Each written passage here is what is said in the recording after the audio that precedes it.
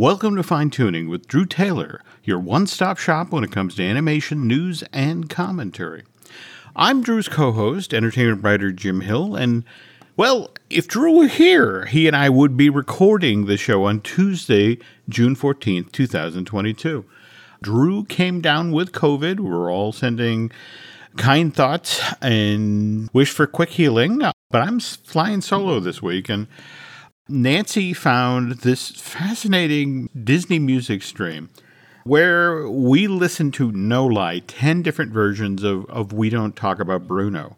The various different versions of this song that Walt Disney Studios prepared for when Encanto was being released in places like France or Argentina.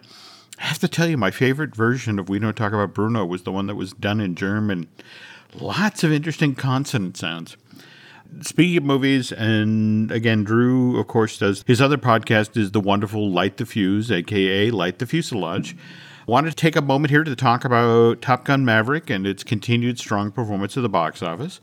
I have to admit, I thought it was very funny when the box office total came out this past weekend and they were talking about, hey, worldwide it's made $747 million. And it's really a movie about flying. Has a box office total that features the number 747. Go figure. $393 million of that was earned in North America alone. And of course, things got a little interesting this past weekend with the arrival of Jurassic World Dominion. That one didn't get the same glowing reviews that Top Gun Maverick got, and it still pulled in $143 million at the North American box office of its opening weekend, which is like a tenth more than Maverick made during its first 3 days in stateside theaters, $126 million. But again, when you talk about reviews, do reviews really matter when it comes to big franchise films like these? Anyway, Top Gun Maverick and Dominion will face additional competition at the box office this week when Pixar's Lightyear finally arrives in theaters this Friday, June 17th. This Angus MacLane film will not be screened in the United Arab Emirates or over in Malaysia because it briefly features a scene where two female characters, who, by the way, are a married couple, they kiss. And this is Pride Month. But they're doing this now, so I guess we all need a little irony in our diet. Anyway, lots and lots of animation news to get to, but first, as always, I need to remind you that the news portion of this week's Fine Tuning is brought to you by Storybook Destinations, trusted travel partner of the Jim Hill Media Podcast Network. For a worry-free travel experience, please book online at StorybookDestinations.com. Okay, so we were just talking about animation that comes at us from Disney and, of course, Pixar, but there's also what the folks at Walt Disney Animation Studio does. And we just this past week got to see our first teaser trailer for Don Hall's Strange World. Don's co-director on this, Kwai Nyong, is the writer of Raya and the Last Dragon. Firstly, I love the fact that Roy Connolly is Strange World's producer. I mean, God, Roy goes all the way back to Hunchback of Notre Dame. I mean, what is that, 96? Wow.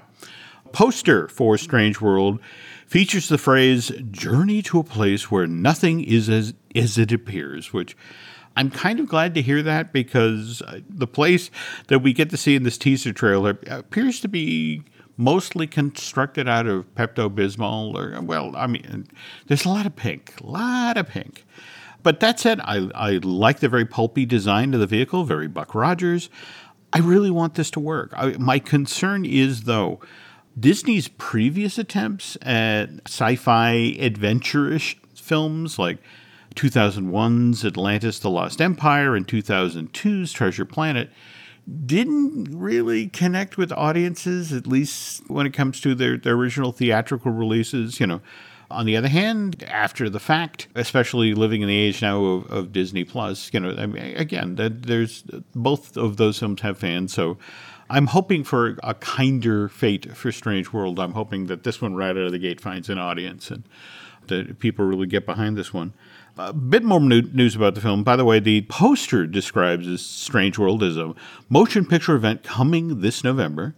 Vocal cast includes Jake Gyllenhaal as the voice of Searcher Clade, who is a reluctant farmer and the son of an ambitious explorer who wishes to avoid following in his father's risky footsteps. Gyllenhaal will also be joined on vocal cast-wise by Alan Tudyk, who has kind of become the John Ratzenberg of Walt Disney Animation Studios. And by the way, if Drew were here, I would be asking him. Drew's already seen Lightyear, and I have to admit I'm kind of intrigued. Wait a minute, is John Ratzenberg in Lightyear, and if so, where? Also, worth noting that the last time that Don Hall did something science fiction-ish for Disney, Big Hero 6, which was released to theaters back in November of 2014, which, by the way, went on to win that year's Academy Award for Best Animated Feature.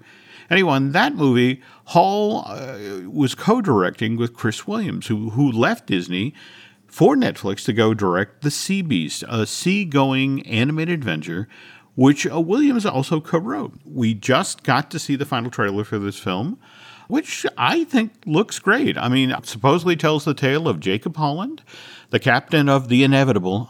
That's a great name for a ship, by the way, who makes his living fighting leviathans. Young Maisie Brumble decides that she wants to follow in Jacob's footsteps and stows away on Holland's ship, and this unlikely pair then joins forces and then has several monster-related adventures. Carl Urban of The Boys voices Jacob, Zaris Angel Hatter voices Maisie Brumble, and Jared Harris voices Captain Crow, who's also the skipper of the Inevitable. Dan Stevens from Downton Abbey and Disney's live-action Beauty and the Beast also voices a character in this new animated feature, though not sure who that would be. Anyway, Sony Pictures Imageworks Vancouver provided the animation and visual effects for this animated feature. I have to admit, I'm also intrigued that The Sea Beast is supposed to get a limited theatrical release in addition to being streamed on Netflix. By the way, it becomes available starting on July 8th. I don't have any information about where exactly The Sea Beast will be released theatrically or for how long a run it is. But as soon as we have that info, we will get that out there, because honestly, this looks like the sort of movie you really do want to see on a big screen. By the way, we were just talking about Sony Pictures Imageworks Vancouver. Vancouver already was a big animation town, but it's about to get a whole lot bigger. Animal Logic just announced that it would be doubling the size of its Vancouver operation, jumping up the staff there to 600 people. And this comes on the heels of Walt Disney Animation Studios and Double Negative announcing that they're planning on opening animation studios in Vancouver. We were just talking about Netflix, and lots of info just came out of that subscription streaming services Geek Week event. First and foremost, at least for me, because my nephew loves Cuphead. The Cuphead show is returning with a new set of episodes on August 19th. We got a great new teaser trailer, which is just filled with amazing Fleischer-esque animated flourishes. And I also loved how they really leaned into the 1930s lingo. Really looking forward to seeing this new set of episodes. Last year, we got Masters of the Universe Revelation. That's now getting a sequel, Masters of the Universe Revolution. Kevin Smith is returning as executive producer.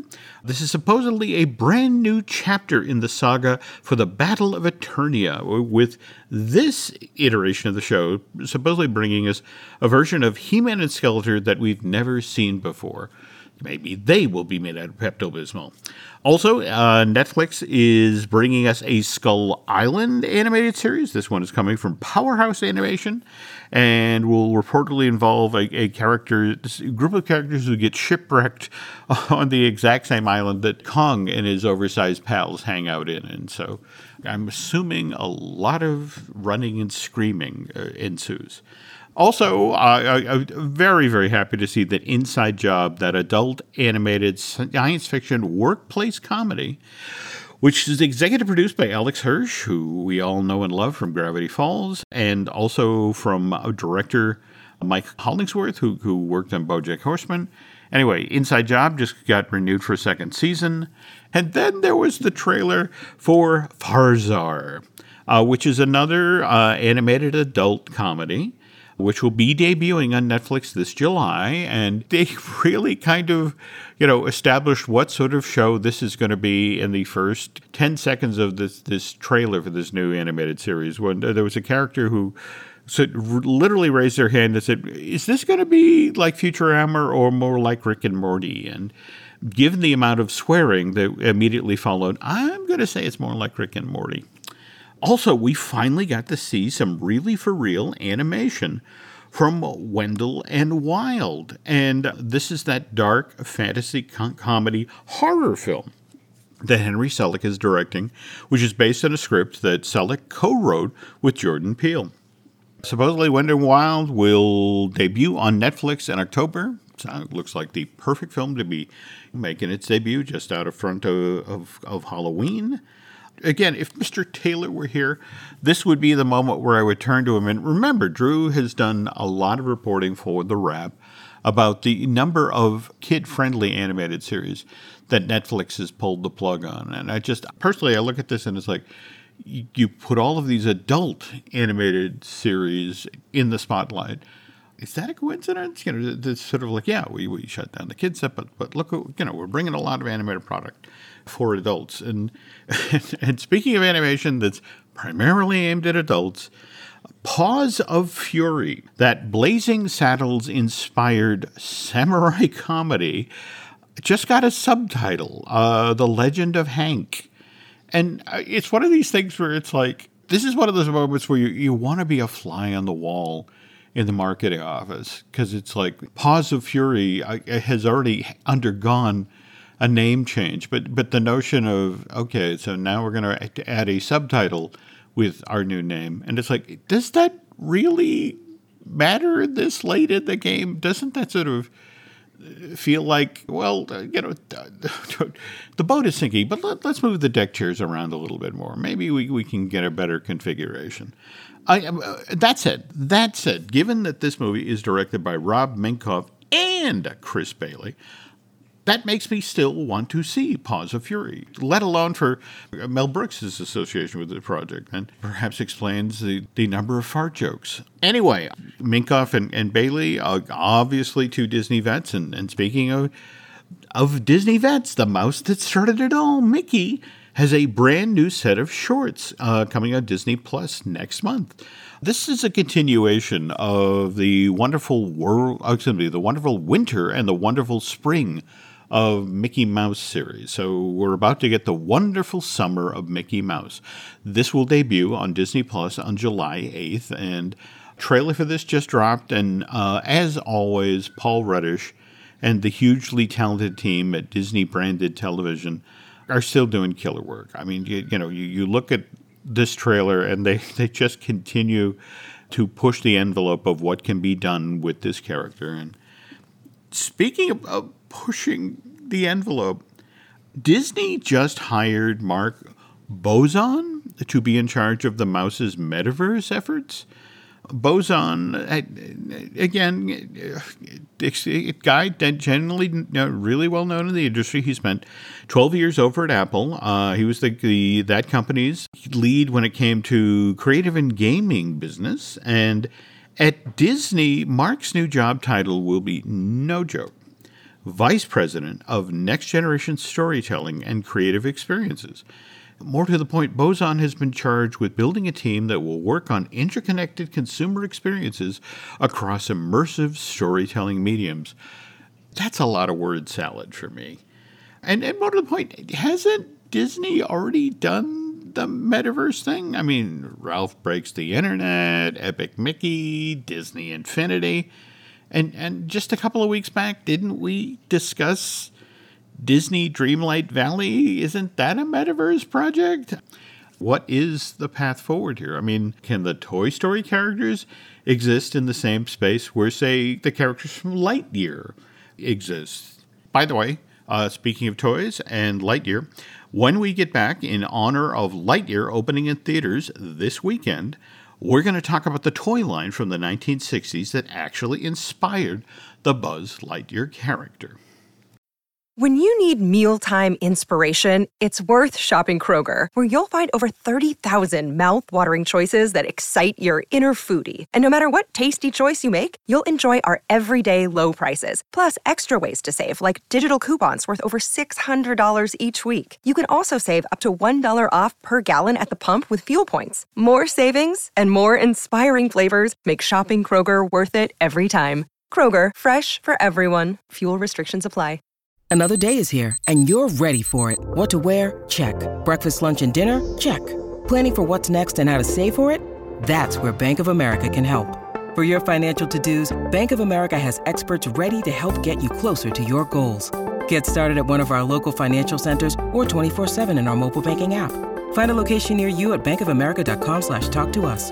What would you like the power to do? Mobile banking requires downloading the app and is only available for select devices. Message and data rates may apply. Bank of America N.A., member FDIC. This episode is brought to you by Shopify. Whether you're selling a little or a lot, Shopify helps you do your thing, however you cha-ching. From the launch your online shop stage, all the way to the we just hit 1 million orders stage. No matter what stage you're in, Shopify's there to help you grow. Sign up for a $1 per month trial period at shopify.com/special offer, all lowercase. That's shopify.com/special offer.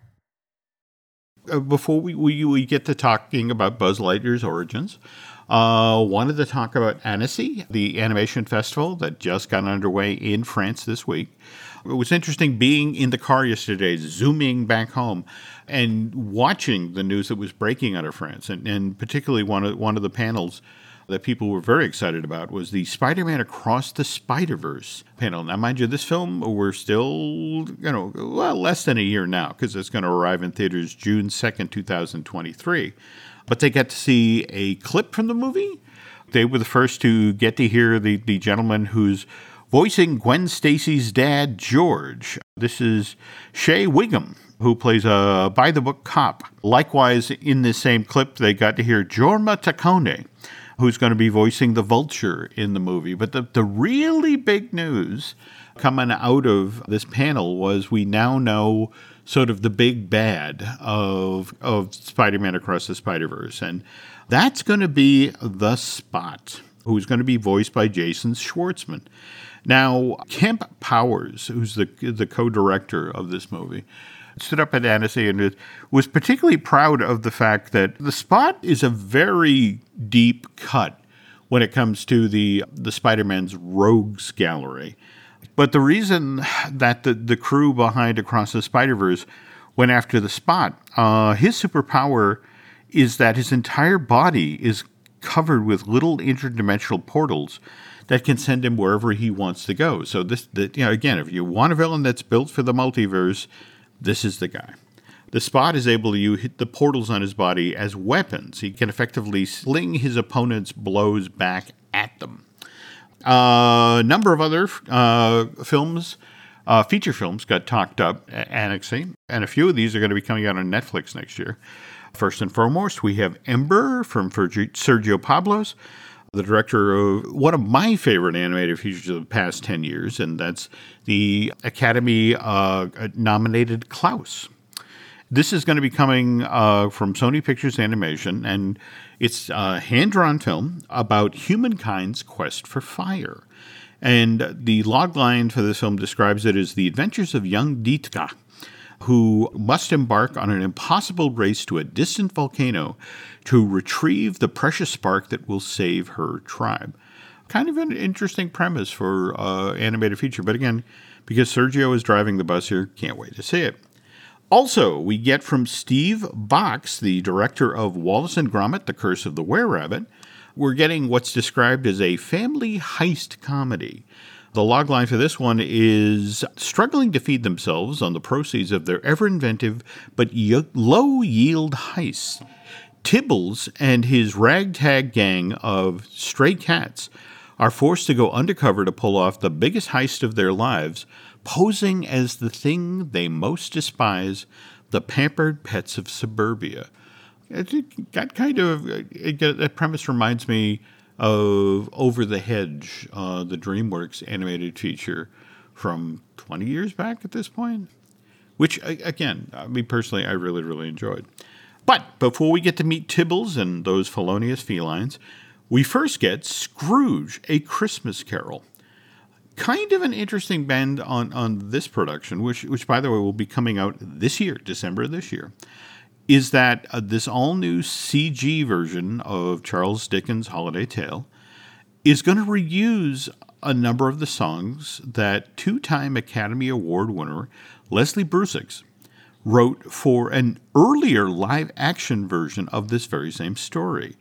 That film, just entitled Scrooge, came out over 50 years ago in November of 1970 and featured Albert Finney in the title role as a singing, dancing Ebenezer Scrooge. And I have to tell you, this film is not entirely successful, but it does have its charms, among them being Alec Guinness playing Marley's ghost. And I have to say, there's a number of really great songs in this thing, though, including the Academy-nominated Thank You Very Much. So could be really, really entertaining. So I'll be looking forward to Scrooge, the animated Christmas Carol, come December of this year on Netflix.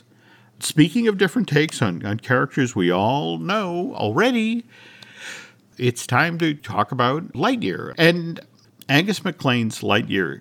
It's not an origin story of Buzz Lightyear, the action figure that we know from all the Toy Story films, but rather an explanation of why Andy was so excited at his birthday party in the first Toy Story movie when he got that Buzz Lightyear toy. See, in fact, supposedly there's a set of title cards at the very beginning of Lightyear that say that explain that Andy had seen the movie that this action figure was based on, which was supposedly this huge summer blockbuster, and which is why Andy and his friends at the birthday party react the way they do. As far as they're concerned, the movie that spawned this Buzz Lightyear action figure is the greatest film they've ever seen. However, because I'm a nerd and an animation history buff, I can't help but think about how Buzz Lightyear, the character from the Toy Story films, rather than the really for real Space Ranger that Chris Evans will be voicing in Lightyear, how that started out, which... What's interesting is a lot of people suggest, okay, so maybe Captain Kirk from Star Trek, or maybe Gil Gerard, his performance in the title role of the Buck Rogers TV series on NBC, back in the 80s. But no, it turns out that Buzz Lightyear is a riff on a space-themed toy line that Mattel produced in the mid-1960s called Men in Space, which was built around Major Matt Mason, a man who lived and worked on the moon. Now, how we got a Major Matt Mason, the man who lived and worked on the moon, kind of convoluted. Story actually starts over 60 years ago now, when Mattel sends two dolls out onto store shelves, Barbie and Chatty Cathy.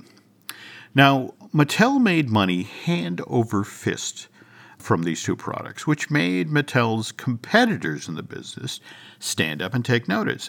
They too wanted in on this mass-produced plastic toy market, which is what prompted Hasbro to do something kind of bold in 1964. They licensed from inventor Stanley Winston an idea that he'd been developing, which was a military-themed doll for boys. Now, just so you know, the executives on the marketing side of Hasbro knew that nomenclature, dolls for boys, just was not going to fly, especially with the dads of the 1960s, which is where the phrase action figure came from. Now, Hasbro introduces America's movable fighting man, G.I. Joe. Because, again, you can't actually call this toy what it is, which is a posable doll for boys. But again, it hit store shelves in 1964, and it's a huge hit right out of the box. And Hasbro and Mattel's direct competition, Marx, sees what's going on with G.I. Joe and decides, well, okay, we want in now with this dolls for boys market. So they come up with the Best of the West line, which is the series of G.I. Joe-sized posable cowboy dolls. These arrive in the marketplace in 1965, 1 year later, and are hugely successful.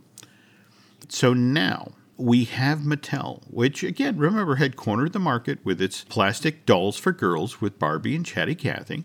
But now that Hasbro and Marx have blazed this brave new trail, posable dolls for boys with their G.I. Joe and Best of the West action figures, Mattel wants in too. But now soldiers and cowboys have basically become the exclusive property of Hasbro and Marx. So Mattel has to find another hook for its dolls for boys line.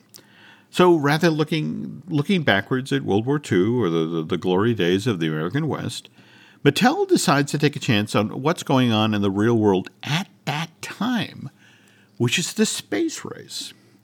Which is why, just in time for the holiday buying season of 1966, Mattel rolls out the Men in Space line, which again is built around Major Matt Mason, this astronaut-themed action figure who again lives and works on the moon. I love that. Lives and works. He's not just sitting there in a Baca lounger in the Bay of Tranquility. Now, where this gets interesting is Major Matt Mason. The whole toy line is actually based on reality, as in the designers at Mattel kept very close. In fact, and we'll talk about in a moment, an uncomfortably close watch on what NASA was actually developing at that time. And they would make art available for these leading articles, which would then get published by Life or Popular Mechanics or that sort of thing that showed that, okay, once we get to the moon and once we colonize the moon, these are the sort of vehicles we'll be using on the lunar surface, or these are the types of living quarters or the pieces of equipment we'll be using to bring supplies to the moon. And so what ends up happening is the toys that Mattel creates to support the Men in Space action figure line are based literally on that concept art that NASA has then made available to Life magazine and Popular Mechanics. And it did bring up some rather interesting copyright issues. Mattel did tweak the stuff enough that they could claim it was theirs alone. But anyway, okay, a couple of the interesting things that Mattel did to differentiate their Men in Space toy line from the G.I. Joe and Best of the West line that Marx made. And those 12-inch posable action figures were made with hard plastic, whereas Major Matt Mason, they were half that size, roughly 6-inch tall figures. And instead of being made of hard plastic, Mattel used this rubber-like substance called Plastizol when it was making its Men in Space toys. And what they would do is they pour the Plastizol into an astronaut-shaped mold that inside of that would be a wire armature, which I have to tell you, having played with these things in my youth, were not the sturdiest things on the planet. In fact, typically just a few months, but in our case, a few weeks after, breaking your Major Matt Mason out of his box, the wire armature inside of this Men in Space action figure would inevitably break, and then it was no longer posable. In fact, it wouldn't even stand up at that point. But again, this is a deliberate choice on Mattel's part. Their thinking was, by making Major Matt Mason half the size of G.I. Joe, and then making this action figure out of cheaper material, that would then help them keep the cost of their Men in Space toy line down. And in theory, this could be reflected in the cost for the figures on store shelves, with the hope that Mom and Dad would go, well, all right, I guess we need to get Major Matt Mason and his friends, because, of course, he had, he lived and worked on the moon, so he had coworkers. He had Sergeant Storm, he had Chip Davis, and Jeff Long, who, by the way, was an African-American astronaut, which a very big deal back then. Anyway, they all lived together at a 3-story tall space station, if you opted to buy that accessory, of course. Plus, they had, the availability of hop in the lunar rover and go for a ride, or grab a jetpack and fly around the surface of the moon. But here's the thing. Mattel's Men in Space toy line didn't sell as well as the company had hoped, at least initially. And the thinking was that this was because Major Matt Mason didn't have anybody he could battle with. In the Lightyear movie, we actually, as the trailer hints at, here's Buzz fighting yet again with Emperor Zurg. So the folks behind the Men in Space toy line decided, well, all right, I guess we better come up with, folks for Major Matt Mason to battle with. So that's how for Holiday 67, we got evil aliens, Captain Laser, Callisto, Scorpio, and Or. Literally, that's his name, folks, just O-R. Unfortunately for Mattel, interest in the space program began to wane as the 1960s gave way to the 1970s, which is why the company decided to discontinue its Men in Space toy line in the early 70s. But when it comes to Buzz Lightyear, where's the Major Matt Mason connection? You take a look at the original pieces of concept art that were created for Woody's nemesis in the first Toy Story movie. He isn't this G.I. Joe-sized action figure, but rather he's this 6-inch tall posable astronaut doll designed by William Joyce, who is, I kid you not, his name is Lunar Larry. And again, Major Matt Mason, Lunar Larry. We are literally side by side on the alphabet there, folks. By the way, if everything had gone according to plan back in 2011, there would have been an even stronger Toy Story Major Matt Mason connection, because this was what was announced in the Hollywood trades that Tom Hanks, that's right, the voice of Woody, had co-written a movie based on Mattel's Men in Space toy line. Not only that, Hanks was trying to persuade Robert Zemeckis, who, remember, Tom had worked with on Forrest Gump and Castaway and Polar Express, and by the way, Disney Plus's soon-to-be-released live-action Pinocchio. He wanted Zemeckis to come direct the Major Matt Mason movie because Tom himself wanted to play Major Matt Mason, the man who lived and worked on the moon. This all gets announced in 2011, and then it just kind of, falls off the table for the while. And in doing research as to what happened to the Major Matt Mason movie, the most recent thing I can come across is this past February, Hanks and Zemeckis announced that they would be reuniting after having just worked on Pinocchio together, but they're going to be reunited with Eric Roth, the gentleman who wrote Forrest Gump. They're working on a film adaptation of Here, which is Roth's graphic novel. But again, getting back to Major Matt Mason, somehow the rights to this project were acquired by Paramount. Hanks is still attached as a producer. And as recently as 2019, there has been talk about this project moving forward. But beyond that, I have not heard a whole lot about the Major Matt Mason movie. That's a lot of M's. Speaking of movies, and we should talk about Lightyear and particularly the IMAX screenings of Lightyear. Just so you know, for its first weekend, Lightyear is going to have to share the screen, at least when it comes to IMAX and large format theaters, with Jurassic World Dominion. So just be aware that there's not going to be as many screens available. So if you're going to want to see this Angus MacLane film on the biggest possible screen, plan ahead. And speaking of planning ahead, on Wednesday, June 15th, if you really want to see Lightyear in a very special way, Fandango is doing this event called Lightyear Early Access Screening, the Andy Experience, which is being held in IMAX and premium large format theaters around the country. And what's kind of cool is that if you attend this event, you will get, as part of your ticket price, a piece of concept art for Lightyear, which, again, that sounds very cool to me. So, but if you're interested, go now to the Fandango website where you can find details and see what the ticket availability is in your area. I guess that brings us to the end of our solo edition of, fine-tuning. Hopefully Drew will be in far better health and be back behind the mic this time next week. And by the way, we also have some other podcasts here. We have Disney Dish that I do with Len Testa.